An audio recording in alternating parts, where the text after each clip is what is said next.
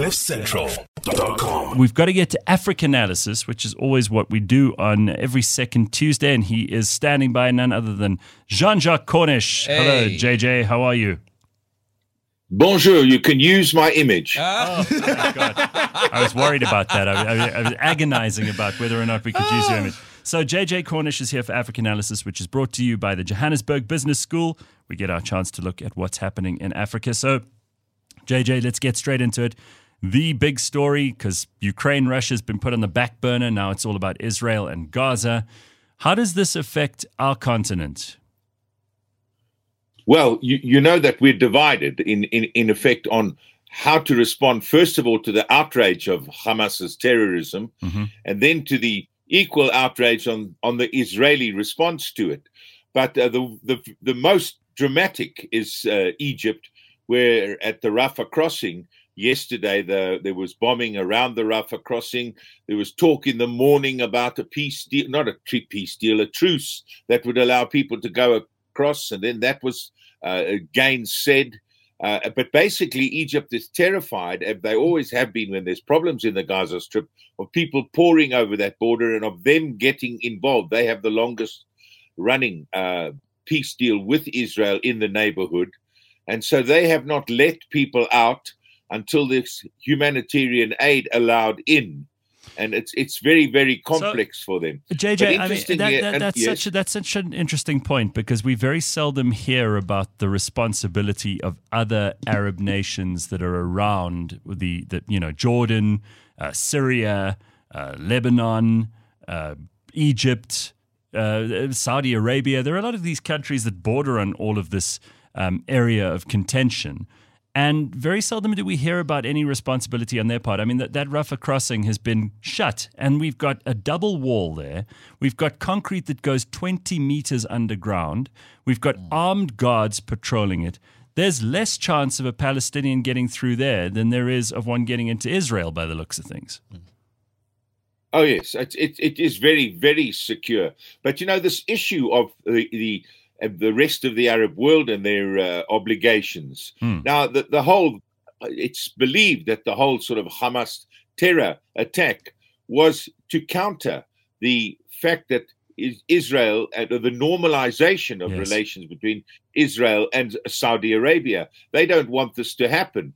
And that's why it is being said that the over-response by the Israelis, the bombing and the killing of Gazans, is playing into the hands of Hamas, who wanted to end this relationship between Saudi Arabia and Israel. And of course, at the moment, that is frozen. But to go to further countries where it's having a direct impact is Eritreans. Now, Eritreans fleeing their country, fleeing the fact that they get dragooned into the military forces until a very advanced age. I think I would be called up in Eritrea, me and my Zimmer frame, to fight for Azaria Saverki. The fact is, the Eritreans fleeing in huge numbers. There are no fewer than 18,000 in Israel, and many of them were living in Ashkelon and places like that. So now they go there to get relief or shelter, and they're being bombed again. But now they are coming and saying our second country is bleeding. In other words, Israel. And those appealing for asylum, I think Israel has accepted something like 0.1%. So I don't know if the Israelis want the Eritreans to say this is our country. Well, or they seem not to I want heard to say that. I heard our president is saying, well, any Gazans who can get all the way from there to here, welcome. Open borders. Oh, yeah. Look, I wouldn't be surprised at that happening because, the thing about it is the historical ties between the Palestinians and South Africa. And, so when you have ties like that, Palestinians stood by us during the fight against apartheid. And so it's incumbent on us to say, we will stand by you in your hour of need. But it's a terrible situation. And a very frightening. We had demonstrations in the streets of Tunisia yesterday, again, in support of the Palestinian people. And, when that happens, don't mistake it for support for Hamas and what Hamas has been doing. And that is too often done, and certainly done by the Israelis. They say, think about us before you start protesting for the Palestinian people. But they are not, as we stand, they are not obeying the rules of law, and they are committing war crimes in their massive bombardment of the Palestinians in Gaza. So it's a fraught situation, and to come out of that one unscathed is entirely impossible.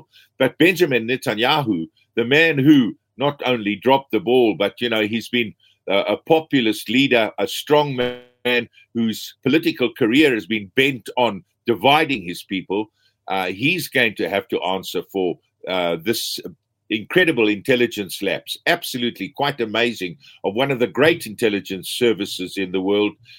And so, this is a story that is visceral and is going to run and is going to divide friends and going to divide families, as it always has. So, JJ, you say that the continent's divided, but are there other places other than Eritrea who's supporting Israel here? Anybody who's come out in sort of direct condemnation of what we saw 1 week ago? Well, no, there are countries that have come out. I mean, even South Africa has said that the terrorism is unacceptable. Yeah, but that's like saying we don't really like bad things, and cannibalism's bad. I mean, the fact that you even have to say like terrorism's bad as a statement, like that seems to me almost fatuous. It's like, well, but what terrorism's bad, and also sort of drowning puppies is bad.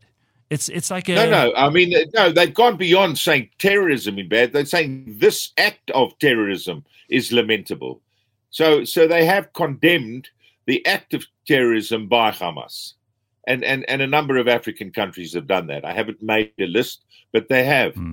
There are countries that have instead of just condemning the terrorism, have used the Israeli response to it to make sort of anti-Semitic remarks, and this has happened not only in Africa, we saw it but around the world. In Australia. There are yes, in Harvard University. I mean, for goodness sake, there are people waiting for any pretext to attack the Israeli and to attack Jews effectively, not necessarily in the shape of Israel. Absolutely. So that is lamentable too.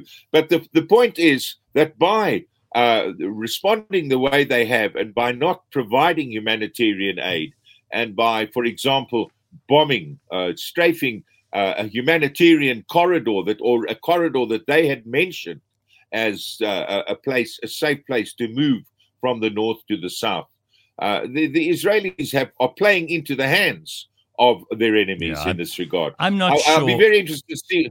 I'm not sure. Yes. I'm not sure what they're expected to do. It's kind of like you're damned if you do, damned if you don't, as Israel at the moment. So sit on your hands, absolutely. And then it's seen as weakness. And if you attack what you presume are military targets, and even one civilian is killed, you're held responsible for all of it. So it's difficult. Well, it's difficult. It is very difficult. The situation here is fraught beyond the telling of it.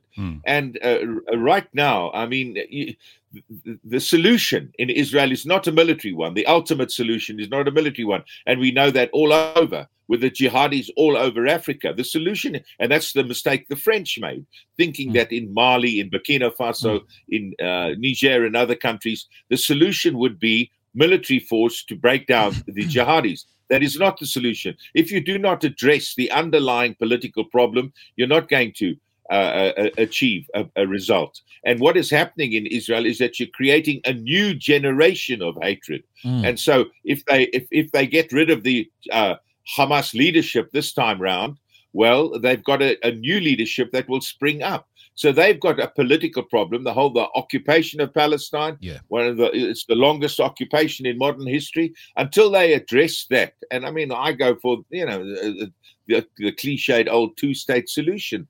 And the peace process in Israel has been moribund for 14 years. So, what has happened was horrifying, was lamentable, was without excuse,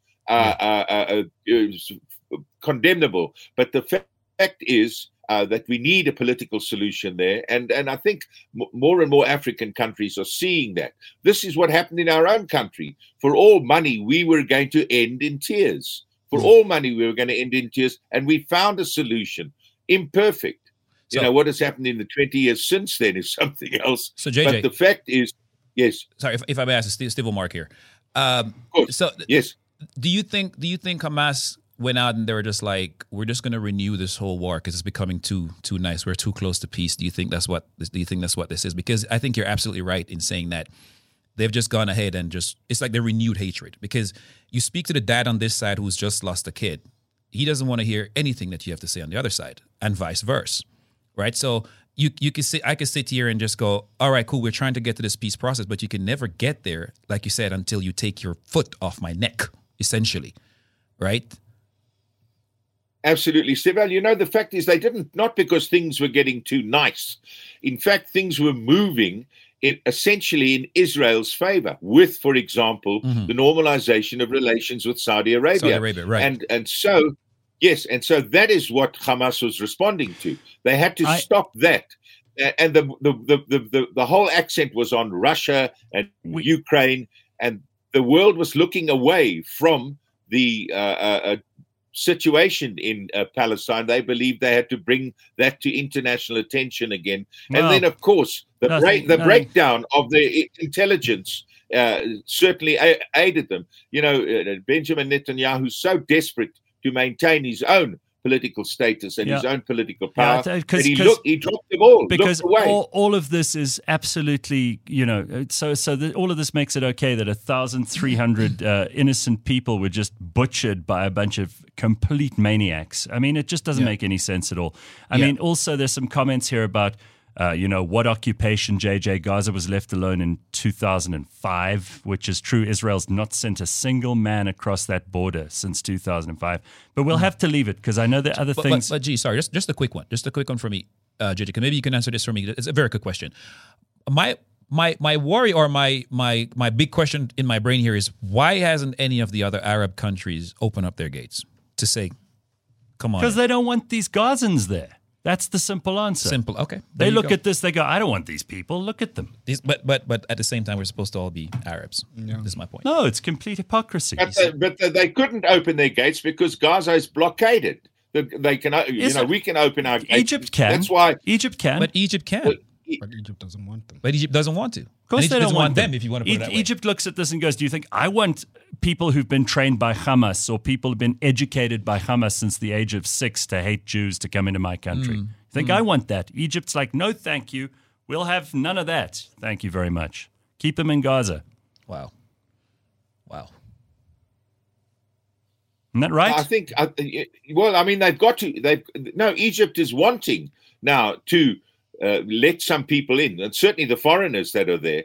But they say in order to do that, you've got to allow. You cannot blockade the Gaza and not let humanitarian aid in. When you do that, we will let people out. That's what they're saying. That's the deal that they're supposed to have made. And they said they had made it yesterday, but then both sides, in fact, both the Israelis and Hamas have said, no, nobody made a deal. We wait to see what happens when Joe Biden gets there. It'll be very interesting to see. JJ, he's there tomorrow. I'm afraid we're out of time because it's already 7 o'clock. But I did want to talk about Yoweri Museveni saying that he wants to ban garments that come from dead people. Perhaps we could save that for the next time. I mean, that Yoweri Museveni is a very interesting man. He's completely nutty. There's no doubt about it. And been in power for way, way, way too long. No, I think anybody who buys their blue jeans off anything but the back of a truck is being stupid, is being duped. I mean, why would you go into diesel and pay $3,000 when you can pay 200 Rand for an equally good and equally well-worn pair of jeans? But this is a situation. They've twice done this, Gareth. Twice done it and twice had to rescind it. So it's I'll certainly save that for next time. Please. All right. I'd love to hear some more about that. All right. Thank you so much, JJ Cornish. And of course, the African Analysis segment brought to you by the Johannesburg Business School. We'll catch up with JJ again in 2 weeks' time. CliffCentral.com